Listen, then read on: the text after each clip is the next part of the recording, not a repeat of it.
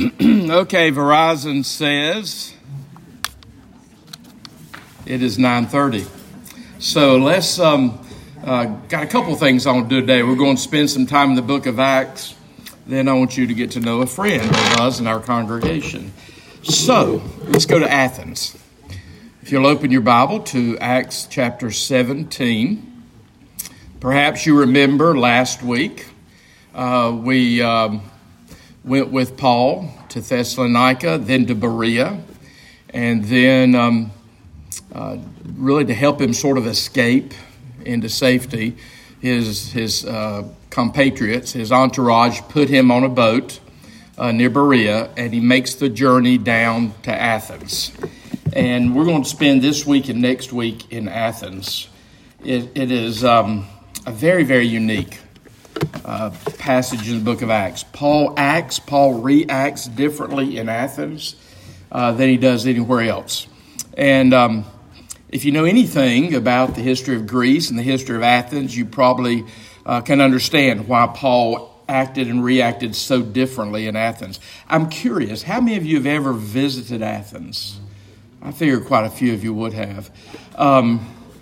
Athens today is a major city. But in the ancient world, you have democracy because of Athens. You have probably the bulk of Western thought because of Athens. In Paul's day, Athens was not the commercial center of Greece. That's Corinth, where we're getting ready to go to. But Athens was still the cultural, intellectual center of Greece, and it was viewed that way by the Roman Empire. The Greek culture had spread all over the world before the Romans took power, which is why your New Testament, written by Jews, is written in what language? Greek. So the Greek culture, the Greek language, just spread all over the ancient world, and the Romans just inherited that. And the Romans needed some culture, so they appropriated the culture from Greek culture. So Athens was the center of intellectual life, the center of culture.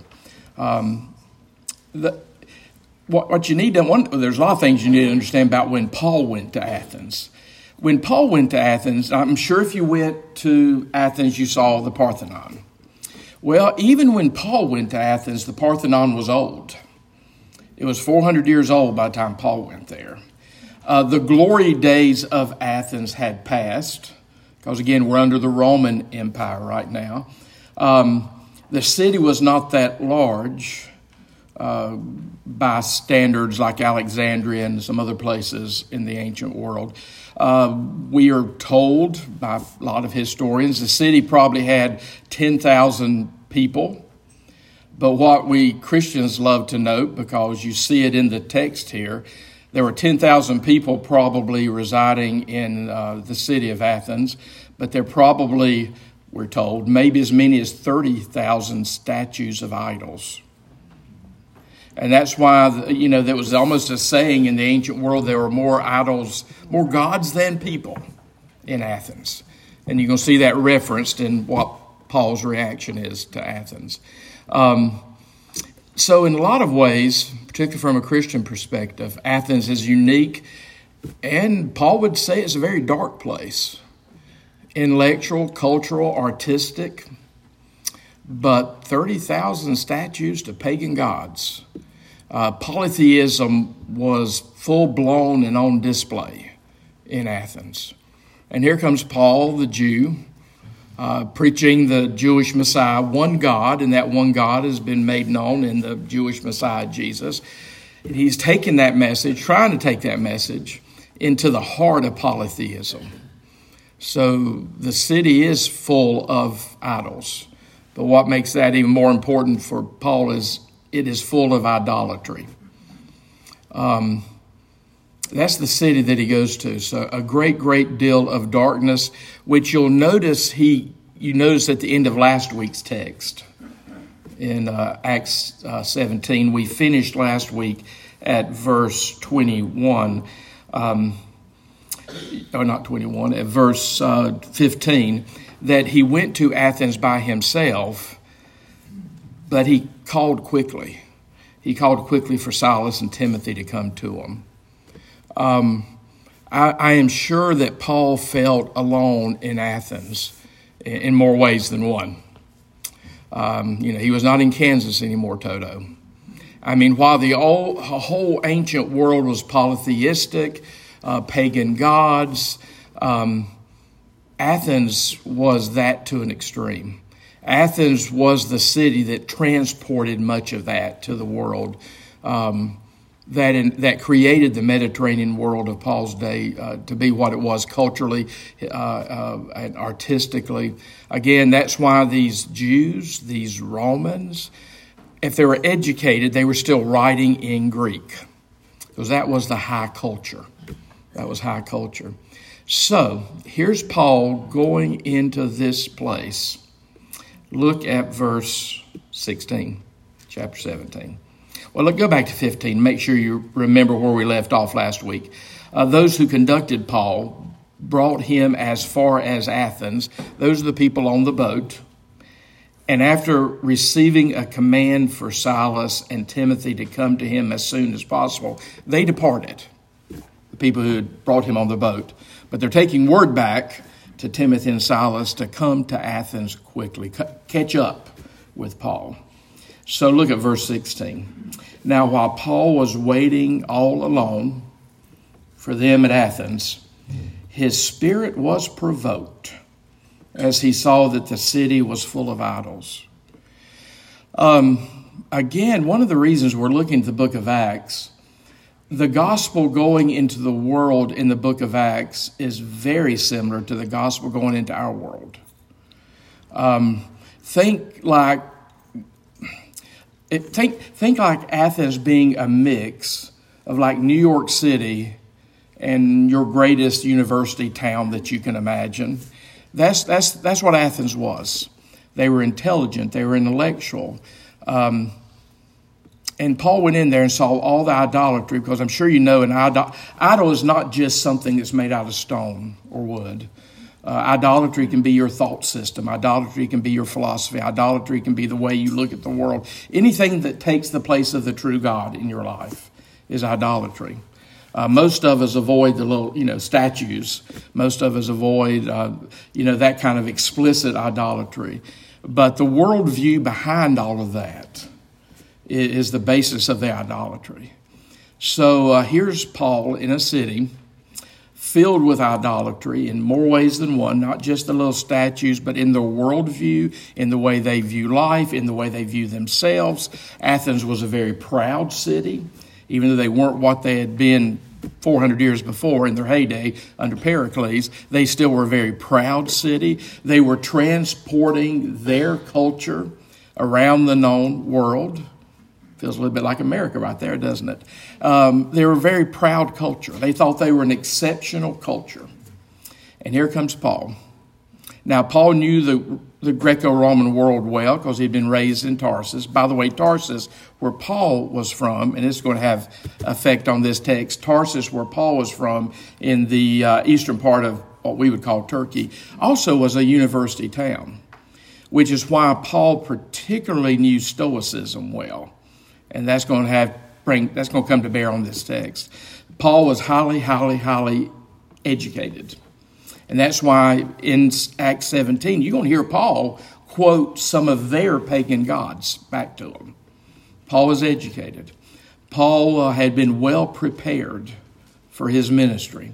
He grew up in Tarsus, Roman citizen, but he was of Jewish heritage, so he went and studied in Jerusalem under Gamaliel. So if anyone in the early Christian community could give these Athenians a run for their money, it would have been Paul.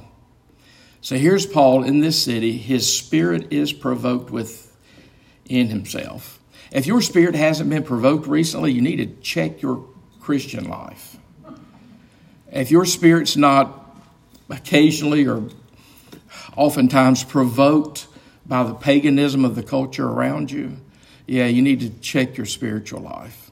If anything should provoke those who try to follow the true God is idolatry. Idolatry.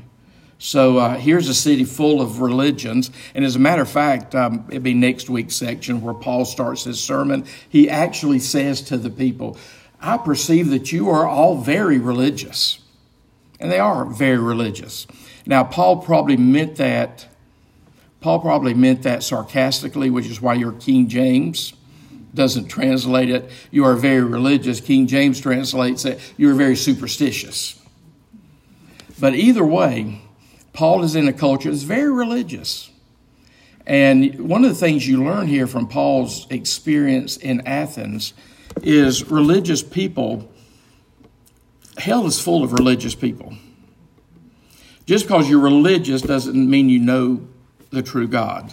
It doesn't mean you know the expression of the true God in Jesus Christ. So here's Paul in a very religious culture. It's a culture that prides itself on its diversity. That's why you had a lot of, you'll see it in the text, you have Epicureans, you have Stoics, and that list can continue. You had Cynics. You had a lot of different schools of philosophical thought that had been birthed there in Athens and transported around the world. So that's the culture to which Paul is getting off the boat. If you've ever been to Athens, you know the port for Athens is the Piraeus. It was in Paul's day. You have to port in Piraeus, and you got a few miles to go to get into the heart of Athens.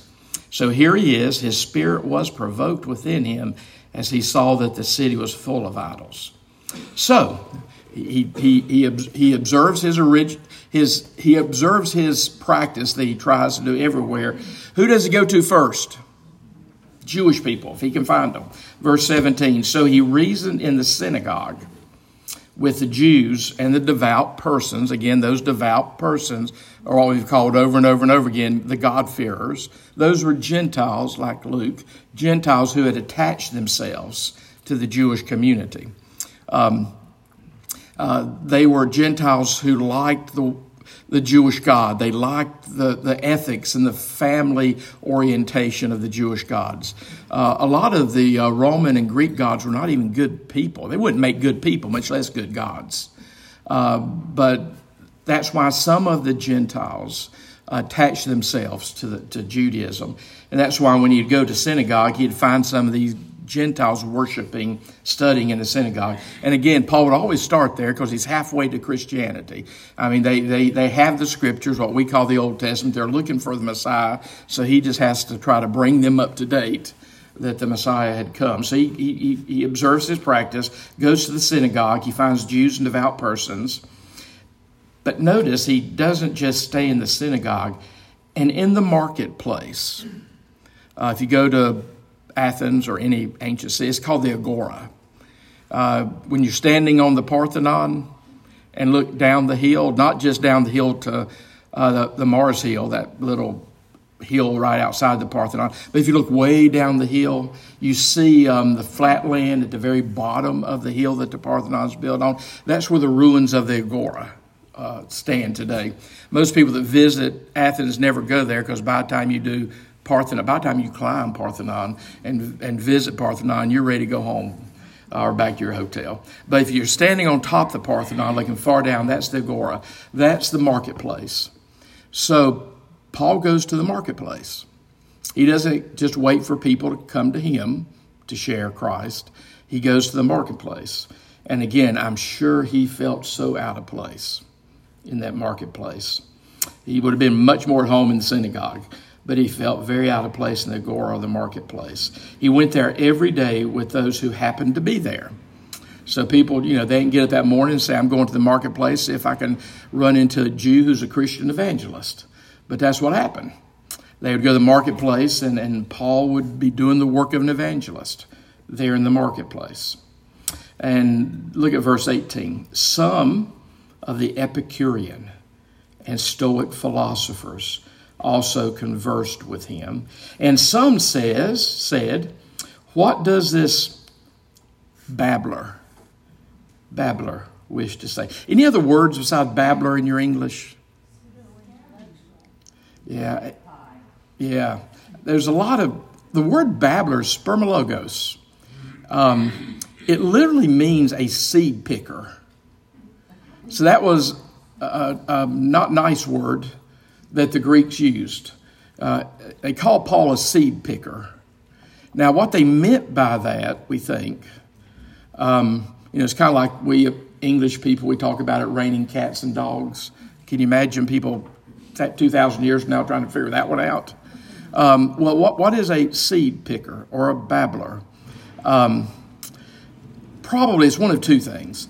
It could be people hanging out in the marketplace to pick up scraps of food or scraps of whatever people left on the ground. But probably a seed picker in this instance, because it's coming from Stoics, it's coming from Epicureans, means someone who just picks up here and there pieces, kind of like a bird. So it's an image of a bird that's a seed picker that sort of picks up pieces of wisdom or pieces of knowledge here and there. But they're not very profound. They're not very deep. They're still pretty shallow. One of my favorite quotations, which you probably should use more in this culture,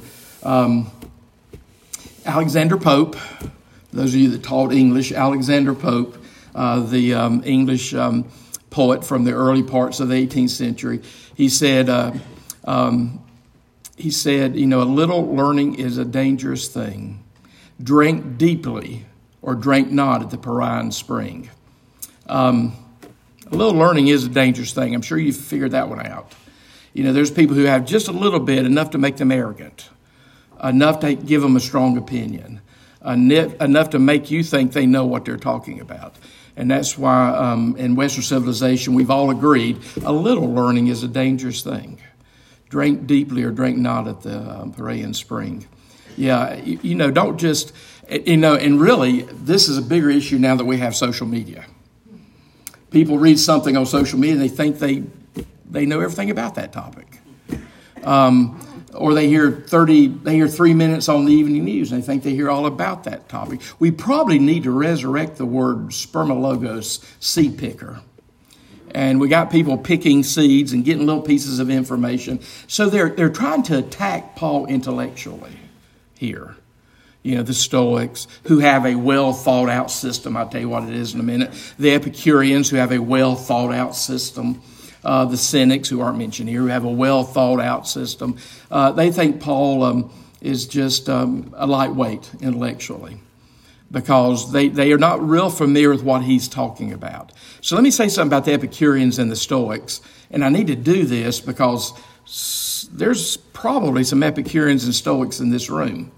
And I'd love to make a Christian out of you. That's what Paul's doing here. I do have a bust of Plato in my study, but I know where Plato ends and the Christian faith begins. So in this culture, there's still Epicureans, there's still Stoics. And Paul's trying to argue with them, help them come to faith in Christ. Let me tell you about the Epicureans. And you've probably heard of both of these words. There's a stereotype about both of these phrases today. Someone who's an Epicurean, someone who's stoical or stoic. There's some truth in the stereotype, but the stereotypes don't completely absorb the truth. An Epicurean, both the Epicureans and the Stoics were founded about 300 years prior to this in Athens' heyday. An Epicurean, well, in regards to God, they were deists. A lot of our founding fathers were deists. Deism teaches, yes, there may be a God, but we can't know that God. We can't have any interaction with that God. The image from American deist is God as a clockmaker. God is creator. He created the universe like a clockmaker. He wound it up and then he stepped back. And the clock kind of runs on its own.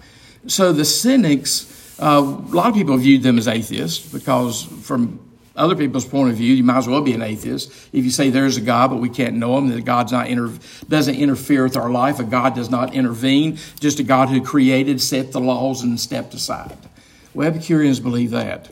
Epicureans also believed, if you go read, Epicurus was their founder, go read his stuff. Epicureans also, they were thoroughgoing materialists. This world is all there is. So grab all the gusto you can. You only go around once. Kind of ideas. And even in this culture, Epicureans are seen that way. Epicureans usually are viewed as people who have an extreme attention or attraction to pleasure and happiness. And if you hear the word Epicurean in this culture, it probably means that. The ancient Epicureans, that was true of them. They were a little more profound on what happiness was than modern Americans are. They were a little more profound than what modern Americans are on what pleasure is. But an Epicurean is one who idolizes, puts there to center of his life or her life, the pursuit of comfort and pleasure and happiness.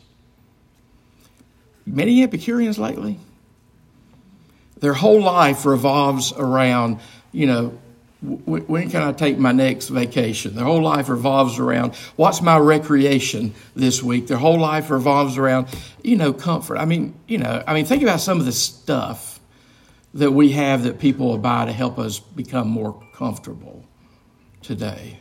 Epicureans idolize comfort and pleasure. This life, you only go around once. That's why sometimes stereotypically in this culture, people think about Epicureans are those who know how to party, those who know how to eat well. And there's some truth in that. Those were the Epicureans. They wanted above all else to avoid pain. Always find a pill or something. Don't always avoid pain. Pain is always bad. Avoid pain. And what they wanted more than anything else in the midst of this world, as thoroughgoing materialists seeking pleasure, seeking comfort, is they did want tranquility. They did want tranquility. So they idolized peace. I see some Christians that idolize peace. That's why Martin Luther one time said to a congregation, may God deny you peace to give you glory. I see stuff on Facebook. It's amazing what you learn on Facebook. If there's somebody in your life that's taking away your peace, just walk away from them. Analyze that from a Christian perspective. There's a lot of people that I serve, they take away my peace on a regular basis. But I can't say, I can't idolize peace to the point that I walk away from them. Don't let anybody, harsh your buzz. That's the new phrase. Don't let anybody take away your peace. Well, the Epicureans, they idolized peace. Stoics are very different. Now, I'll give you a disclaimer. Me and Paul in the New Testament have a lot in agreement with the Stoics. Paul was raised in Tarsus, which was a university town that had a strong Stoic presence. And by the way, if you go on Amazon and Google Stoicism, you'll see that there's been a tremendous awakening upsurge of Stoical thought. Some great authors out there today making money. They've even recaptured the use of the word Stoic. You can now get really in multiple ways. You can get Marcus Aurelius' Meditations. Marcus Aurelius was a Roman emperor. He was a Stoic. How many of you have seen the movie Gladiator? That good emperor that gets killed by his son, the bad emperor, that's Marcus Aurelius. That's why he has the beard as a philosopher. He was a philosopher king. And he's really good in that movie too, by the way. You like him. He doesn't want to be out fighting, but he feels it's his duty to go do it. Marcus Aurelius says, meditate. All of our forefathers, I'm sure some of our foremothers, also read some of Marcus Aurelius. And if you go read Marcus Aurelius, it's just a lot of sayings. And you will probably appreciate, you may not follow, but you'll appreciate his sayings. The Stoics believed that the greatest thing is not to seek pleasure or comfort, but to be in harmony with the universe. Now, the Stoics, in regards to God, saw God as the supreme being, the great power. They would say stuff like the world force. They believed that there was a divine aura over the world. And they said that the greatest good is not pleasure or happiness, but the greatest good is to follow reason, and be in union with the force that has created and runs the world. So a Stoic, and this is where me and Paul like the Stoics, They believed, they said, be afraid of your emotions. The Epicureans loved their emotions. Their emotions guided them on all things. They were materialists. They loved their emotions. Pleasure, comfort. Stoics said, follow reason. Follow your mind. Follow your duty. Do what's right. You might have to lose some peace to serve some of these people in your life.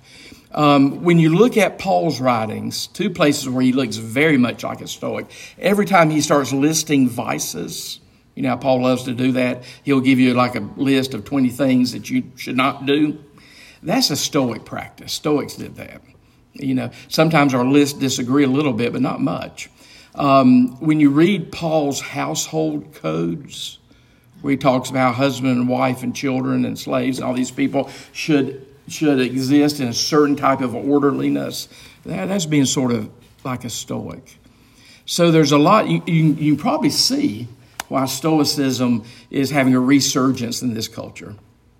Because one of the main idols in this culture is the idolatry of emotions. People do what they emotionally want to do. They don't do what they emotionally don't want to do. Well, a Stoic would say, get a life. You got to do your duty. You got to do what's right. You got to do for what you were created to do. You can't just seek pleasure like the Epicureans and the comfort, like the Epicureans did. So, for the Stoics, stuff like self-control, morality, doing the right thing, being calm. Now, again, most people, if you're called stoical, they probably mean that is, your emotions aren't bursting out all over you all the time. Now, my wife understands that my heritage as a Scot-Irish mountain person, we are stoical. You may not know we're upset with you till we shoot you and bury you in the backyard. That's how stoic is usually used in this culture. And Stoics were more profound than that. But they did not want to be ruled by their emotions. They did not want to be propelled by their emotions. So one thing, we'll move on from Epicureans and Stoics, all these philosophies around Paul, what you're going to see in his sermon. Just, you can't say, there's a Stoic, I'm a Christian, they're all bad, I'm all good. Stoics may say some good stuff. And I think Stoics do say a lot of good stuff. That's why Paul appropriated a lot of Stoicism. Now, to be honest, I have a hard time finding good stuff in the Epicureans. But Stoics, you see Stoicism in the New Testament because I think it goes back to the Judaism, 10 Commandments, 613 laws. Do what is right, not what you feel like. Do what is right. And, God in the Old Testament gave you 613 laws in case you need a little instruction on what is right. So Stoicism, there's a stream of Stoicism. But you can see, go Google. There's some authors, young authors, making a lot of money right now, bringing Stoicism to the modern world. And because there are people out there who want to learn, at least they say they do, how to not be controlled by their emotions, how to not let emotions determine their decisions, how to use duty and morality and what's right to find the highest good in life. So go study the Stoics. You can get a daily devotional with writings from the Stoics. Now, I mentioned Marcus Aurelius. Again, we can look at these philosophies. We should have enough intelligence to say where they're good and where they're bad. I love Marcus Aurelius. Our founding fathers, like George Washington, loved Marcus Aurelius. Yeah, I've got a problem when he started killing Christians. Bad idea, Marcus. Because he thought that was his duty as Roman emperor. So as Christians, and by the way, one of the people who will teach us this best, this doesn't surprise you, C.S. Lewis. There's stuff in ancient mythology, there's stuff in ancient philosophy that agrees with Christianity. And when C.S. Lewis sees that stuff, like all this stuff in the Stoicism, it wouldn't make a Stoic happy. I don't know if Paul said it to him, but Paul could have said to the Stoics, half of what you teach is right because it's what we teach. That probably wouldn't make the Stoics happy. But, truth is truth. Wherever you find truth is truth. You can have your truth and me have my truth. You can have your Stoical truth and you have your Epicurean truth and me have my Christian truth. Truth is truth wherever we find it. We believe that the supreme truth has been revealed in Jesus Christ. But, when you look at the New Testament, it's obvious that Paul found some truth among the Stoics when he said, you may want to stay in bed till noon, but go ahead and get up and pray at 6 a.m. That's kind of his stoical side. So there we can don't just discount anything that's not. We're not Amish. I'm not Amish. You may be Amish. We don't discount everything in culture around us, but we've got to have the mind of Christ so that we can choose, see where the lines are drawn, appropriate what agrees with the mind of Christ, and throw out what doesn't. So I would appropriate a lot of Stoicism. I throw out the Epicureanism.